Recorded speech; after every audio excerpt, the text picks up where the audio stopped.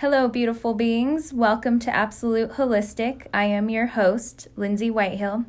For today's podcast, we will be talking about yoga. I have been looking forward to doing this episode because yoga is popular and most people have heard of it, but if you're like me, you don't know much about it. Joining me today is artist, lightworker, licensed massage therapist, and certified yoga instructor, Christina Johnston. Welcome, Christina. Yay! Hello. I'm so excited to do this with you today. Oh, me too. So tell us a little bit about yourself and what you do. Oh, man. Okay, well, I do many things. I do massage therapy and yoga. I teach yoga. I do art, and I do shiatsu and energy healing as well, which is kind of in line with the massage therapy, but a little bit different modality. So you're like a jack of all trades. Well, a few trades, yes. Is there anything you don't do? No. How long have you been practicing yoga? Oh, man. I was trying to think of this morning. I was thinking about your questions and realized I've been practicing yoga for 22 years. Oh, wow. Yeah. That's a lot. And you're what, 25? No. Yes, I'm 25 years old. No, I'm 41, and I'm proud to say that based on the things that I'm going to share with you today. So it's awesome, yeah. Awesome. What sparked your interest in yoga? Well, primarily I got really fat after having kids. So I was thinking about this story as a funny story. I had my 2 kids, and I'd gained a lot of weight, and I was at home and no money, and I had to share my car with my husband, so I couldn't really get to the gym, so I started going to the thrift store and collecting videos for working out, and I got 2 series. I got the Buns of Steel series. Do you remember that? I do, yes. And then good old Jane Fonda. And that's what got me started because I was planning to do these videos every day. And one of the videos was a yoga video by Jane Fonda.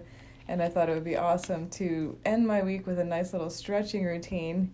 And found out that Jane Fonda's yoga especially, handed my butt right back to me and realized there's a lot more to this yoga stuff than just a bunch of stretching. So that was the beginning. Were you already a licensed massage therapist when you started doing yoga? No, Okay. I sure wasn't. And actually it was one of the things that sparked my journey. I was just starting school, and all the people at school, I went to Boulder College of Massage Therapy. So if anyone has been to Boulder, it's the epitome of dog-loving vegans who do yoga. Like, that is Boulder. Do they do goat yoga too? They do it all. I always wondered about the goat yoga.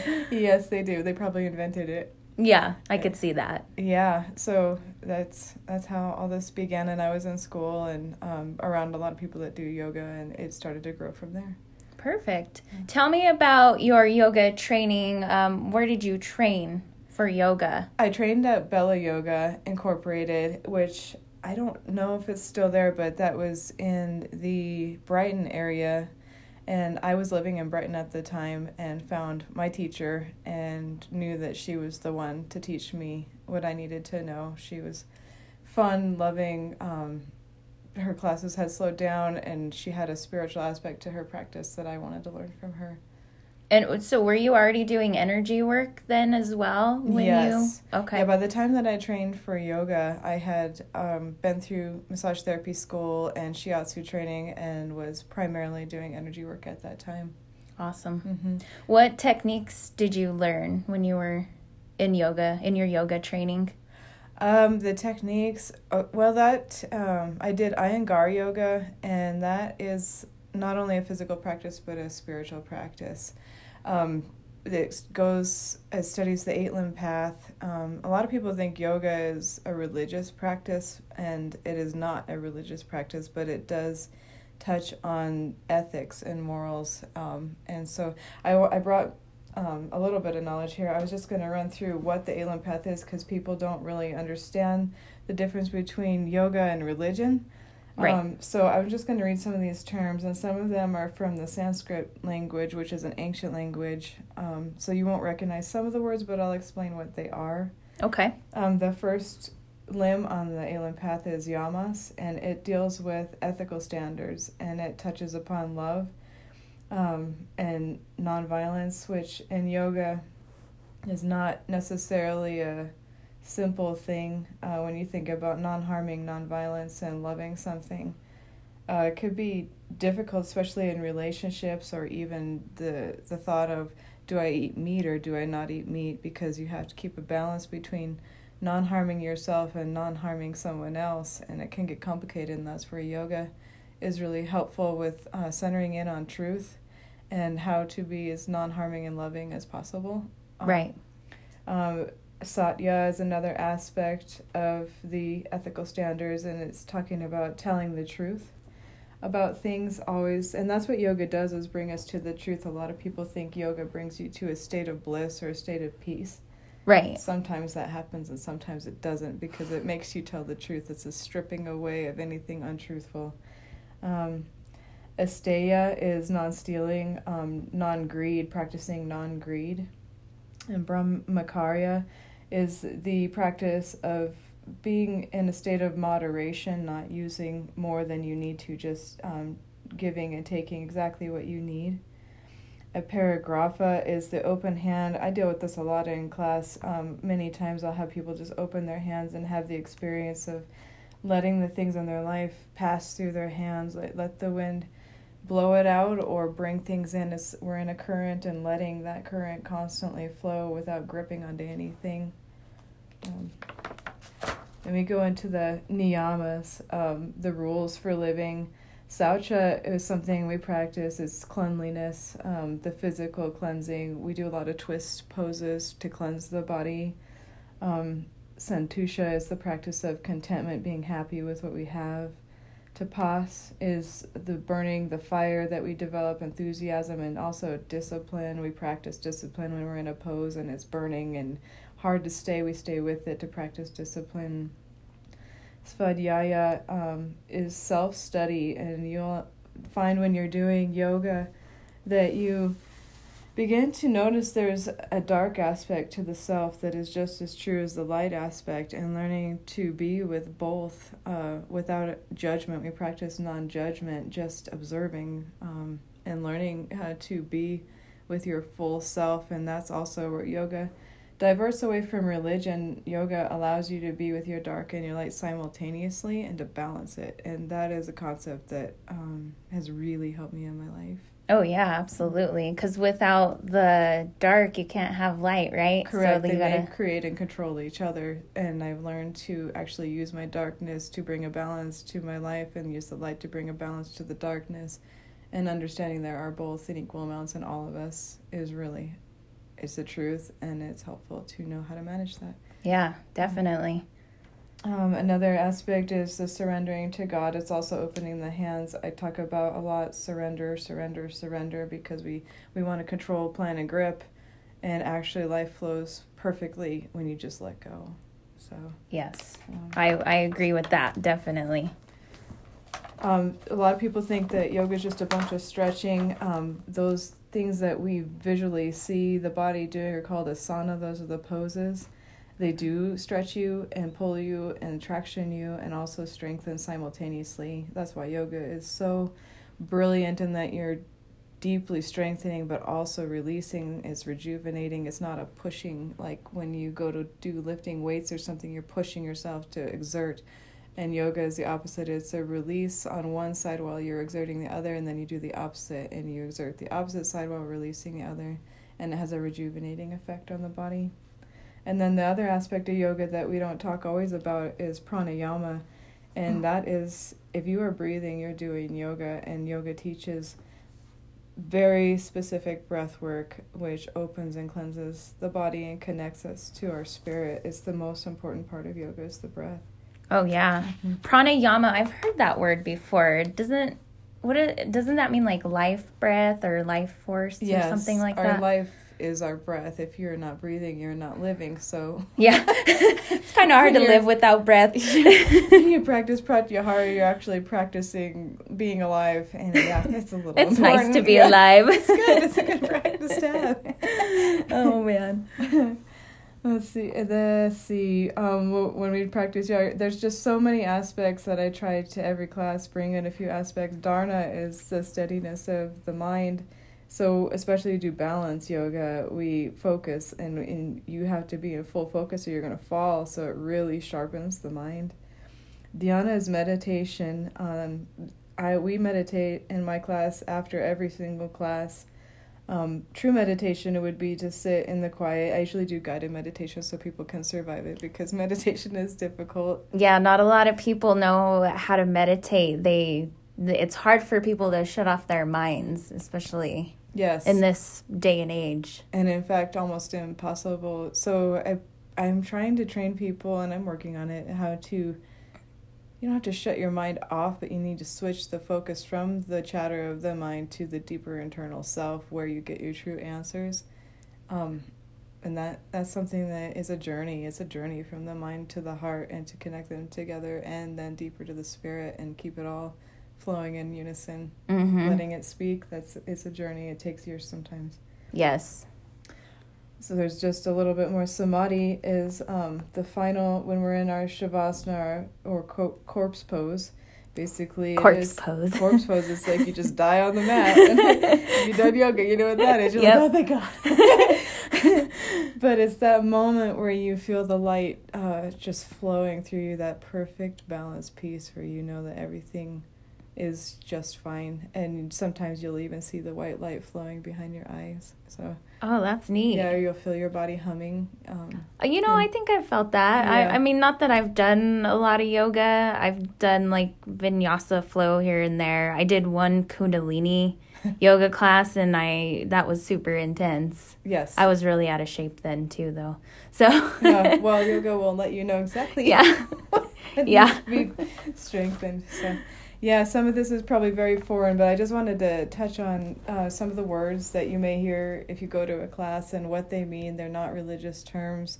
This is what we're practicing. Yeah, and I know some people kind of stray away from yoga because they think it's religious, you know, and it's against their religion, you know, or there's, you know, they have issues there with that. Yes. So, yeah. There's a lot of labels. I think that it will enhance any religious practice. Well, not any religious practice, because there are some religions that would not encourage love or... like maybe not Satanism or... maybe not that one. But yeah, it's definitely enhancing to any religion that you practice. So, what is your favorite yoga technique to teach? I was reading, I was trying to prepare this, and I think the answer that came to me is that I am a non-technique teacher, a non-teaching teacher. And I actually have a story. One of my students came to me and she said, "You've inspired me so much that I want to also become certified as a teacher," which touched me deeply. And then a few weeks later, she came back and she said, "I'm so frustrated because they make me do all this breath work. They make me have like a beginning meditation where I have to say something." And she said, "You don't do that. Where did you get trained?" And I learned through time and the years of getting on the mat that in order to teach somebody something, they have to have the personal experience. And you can't tell somebody what to experience and have them personally experience it. So yes, I think it's an art to non-teach people. So when I start my class, I never start with my own thoughts. I ask the students, "Where are you?" Oh yeah. And tell me the truth. And then no one is allowed to have an opinion on that truth. It is what it is. And that is deeply setting free, deeply learning. And then I listen to my students, and if they are struggling with something, then I remember the 8-limb path, and I'll give them cues like open your hands. How can we love? How can we let go here? And through the experience of their own deep internal world, coming up with their own answers, I believe you learn much more. So my favorite technique is the non-technique. There you go. Yeah. I like it. Yeah. That's good. And I think that's, because I work on a lot of your students, and they love your yoga classes, and I think that's why, because you don't do the same thing every single time. It's not the same old technique. You mix it up. It's never ever the same. Yoga is never the same experience, and so when I show up to class, I have a basic outline. We're doing legs, or I do a lot of chakra work, so we're doing lower chakra today, but I listen, and certain poses align certain energies. I don't have to say a word. Yeah. I just put them into the alignment and let them experience it. Yeah. So. Yeah. And how has practicing yoga changed your life? That is a long journey, and quite the journey. So when I started, the initial is you start off and you see, I was intimidated because I was overweight and had 2 kids and very out of shape, and you see all these skinny people running around in spandex and all these crazy movements. You're just like, that's why I don't do it now. Wow. Yeah. But the actual experience of doing yoga, it brings you to that, oddly enough. So, yeah, what started me was trying to lose weight, thinking I just need to stretch out after working out. And then as happened in my life where I went to the chiropractor, and I have a scoliosis in my back, and I was told by 2 chiropractors that I wouldn't live past 30 because my spine was fusing right on my heart nerve, and that my heart would eventually be unable to beat, and it would be the end of life for me around the age of 30. Oh my gosh. And I was not willing to accept that. I denounced it and said, no, I will live past 100 in perfect health, and that is how that is going to be, and I expect there to be a simple answer. And in school, it came to mind as I got this knowledge that I had a close friend who was all about yoga, and she said that she had gotten a diagnosis where her spine was about 80 years old. She was 20. Oh my gosh. And they told her the same thing, you're not going to live long, you have the spine of an 80-year-old. And she did yoga for 2 years and then went back to a different chiropractor, and they said, you have the spine of a youthful person, like your spine is in great shape and you're going to live like a long time. And I was like, well, she can transform like that, so can I. So I started doing yoga just like she did, about 4 days a week, and went back 2 years later, and they said, oh, you have a mild scoliosis, but everything's nice and supple and flexible, and I don't see any problems. And I got my height measured, and I've gained 1.5 inches of height. Oh my gosh. Yeah, that is cool. Yeah. And here I am, 41. So proud to say that. And I got my kids raised, and I am not dead, and I don't intend on being dead anytime soon. You're going to live to 100, baby. Yeah. At least, yes. Yeah. So, I mean, yoga can be life-changing. Yes. I mean, not only physically, but emotionally and spiritually, really. Yeah. The journey, yes, I saved my spine and kept my heart beating, but I would say the deeper journey I've had with yoga, annihilating belief systems that weren't working for me, it was definitely something to show up on the mat. It had to be a commitment. Is completely, I don't want to say reinvented, because it's really just brought me into my deepest being. And I think that's why we see yogis, the ones that are down the path that are old yogis, you'll see their hair's all grown out, and they don't wear a lot of makeup, and they toss their bras to the wind. Because it brings you into exactly what you are, just beautiful human being that doesn't need to be anything for anyone. Yeah, and you're at peace with yourself and where you're at, and I want to be that when I grow up. Well, come on. I know I need to do more yoga. I'm so bad. Yeah. I've even, like I was saying, I've done like vinyasa flow, that's like mainly the only one I've practiced. I did the one Kundalini. I've even tried chair yoga, which was really neat, because if you're older or you're limited physically, you can do it in a chair. Yes. Like I never even thought that was possible. Oh, yoga. You can even just start watching. There's a story that just rocked my world, and part of the reason why I knew I could still live. When we were in school, we learned about a paraplegic that denounced his not being able to move. He could move from his neck up, and that was it. So he started doing yoga, and what he would do is watch videos of yoga and tried to make his body move by watching the video, and all of a sudden he could move. And 2 years later, he's able to go through, he's standing, walking, and able to do yoga because he told his mind, I need you to do this. Mm-hmm. And yeah, just by watching the movement, the brain will already begin to connect you.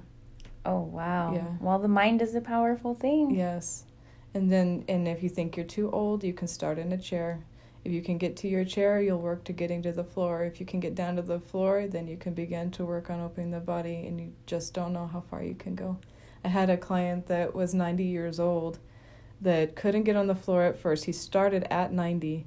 Oh, my goodness. And the day he hit pigeon pose, he nailed it. I told him he was a stud. It made his whole day. Aww. But he started at 90 and was able to get down to the floor and get into a pigeon pose, which is not an easy pose. No. It's, major hip opening, major stretching and strength to be able to do that pose. And so I don't think I could do it. Pigeon pose. And he did, so you can. Yeah.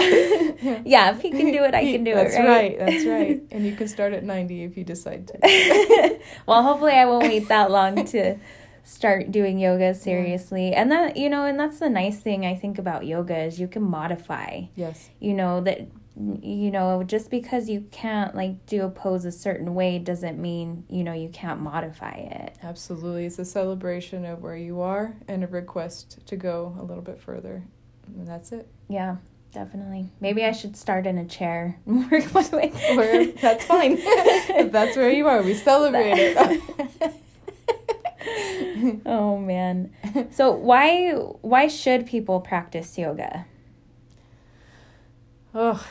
Just the journeys that we talked about. You are extending your life. You are building health. Your daily life, you'll be able to move. You're stronger. You're more flexible. But on the deeper levels, you're connected to your spirit.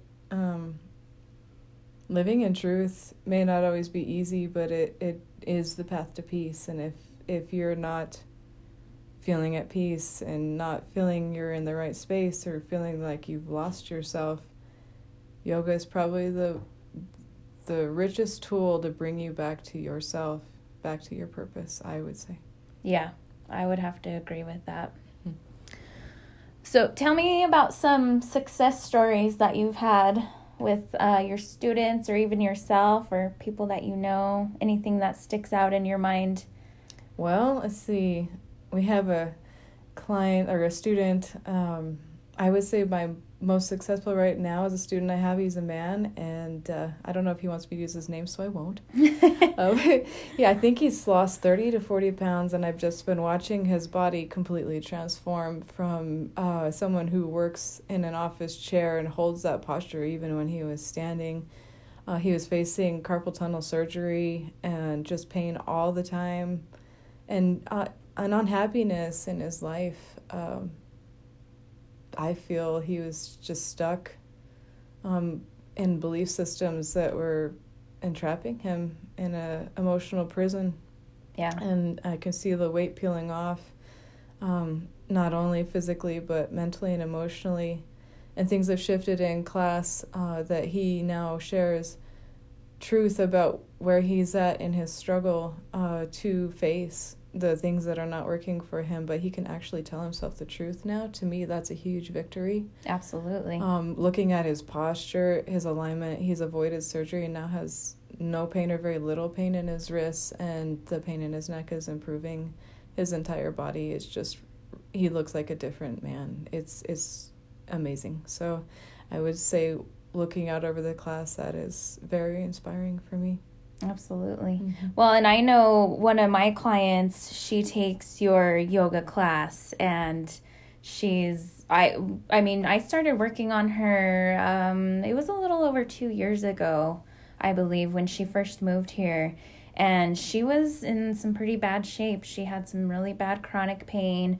She would go to doctor after doctor. They had no answers for her. At one point, they even thought it was all in her head. They just kind of pushed her to the side and said, deal with it. Here's some medication. And she tried everything, diets. She did a lot of body work, different things.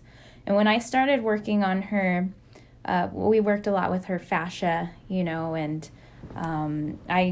when I met you, I told her you need to really try yoga, and she was reluctant because she wasn't sure, well, my body's not that great, it's hard for me to move around, and like the day she took it, she was hooked, and I have seen her body completely transform since that first yoga class. Mm-hmm. So it has just enhanced what I do and what you do, it's her body is just completely different. Yeah, I know who you're talking about, yes. And she's grown so much, not just physically. When we first began, she had a hard time sitting on the floor. Getting down to the floor was very difficult. Staying on the floor was very difficult, but she committed to herself and has been opening.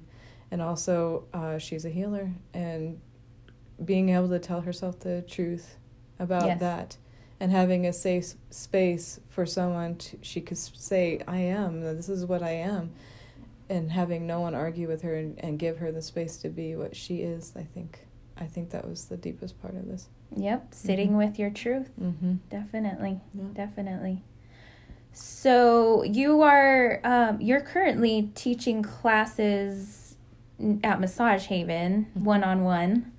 So you can, people can book appointments with you to do one-on-one yoga. And that's probably, I would be willing to do that because you highly recommended, maybe, especially if you're terrified to go to class that first time. You're visualizing the skinny people in the spandex. Yeah. You're terrified. Yeah, just sitting with me one-on-one, and we could work on some very basics, see where you're at, make sure you're going to be safe, and going into class with a little bit of knowledge helps the person to feel a little less intimidated. They don't feel embarrassed. They know what to expect. They know what to bring. They know what to wear. They have some idea how to do some basic poses, and it just really enhances your confidence. Yeah, definitely. Mm-hmm. Now let's talk a little more about the meditation at the end, the corpse pose, Shavasana, mm-hmm. whatever you want to mm-hmm. call it. And you said you do a guided meditation normally, just to kind of settle people into that. Yes. And just kind of hold their hand, guide them along. How long do you do the meditation? How long does that last in your yoga session? Usually in between 15 minutes to a half an hour. I try to make the yoga, asana, the postures a little bit flexible. If I'm not done yet, we don't stop. But if we are done, then I do a little bit longer meditation. And then I pick out all kinds of stuff to talk about. Usually I don't state it really up front like we're working the sacral chakra today, but we will be doing poses that work the sacral chakra, and then I'll also incorporate a meditation maybe on self-confidence or self-truth or life path, direction, something that correlates with, we've already opened these energies, so then I'll pick a meditation that will get the brain in alignment, because the brain likes to fight the shift. So if we can get the brain on the same path as the heart and the spirit, that's a victory. And I kind of finesse the meditation in that way just to help people out, because sitting in the silence, people just get up and leave. It's just too much. So I found it easier to nudge them along in that way and give their mind something to hold on to. Yeah, definitely. And it is hard for people, you got to shut that ego off. You got to quiet the ego, or else it'll just keep talking, and then, oh, I got to go do this, mm-hmm. or, oh, man,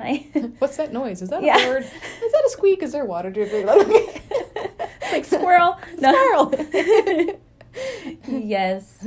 Well, I want to just come in and do the meditation. Can I do that? No. You absolutely can. No, yes. I'm joking. No, people do actually. Usually it's the other way around. They can't handle the meditation. They get up and leave. But that'd be my favorite part. I love it. Few people want to just come for meditation, and I'm open for whatever. Yeah. Yeah. Mm-hmm. So your class is pretty flexible. I mean, and that's great. I love that about your yoga class. Mm-hmm. I mean, I think people, they need that flexibility. Yes. Because, you go to a yoga class and it just seems so, I don't want to say like cookbook, but, it's cookbook. It is. It's following the script. And that's what I found not working sometimes. Not that it is a bad thing. I say go to any yoga class and you will benefit. But my class, I slow it down. I always remind you it's your practice. This is your practice. I'm presenting a space for you. if you need to lay down the whole time, if you get that rush and your body says, okay, that was huge, I need to lay down, I want you to.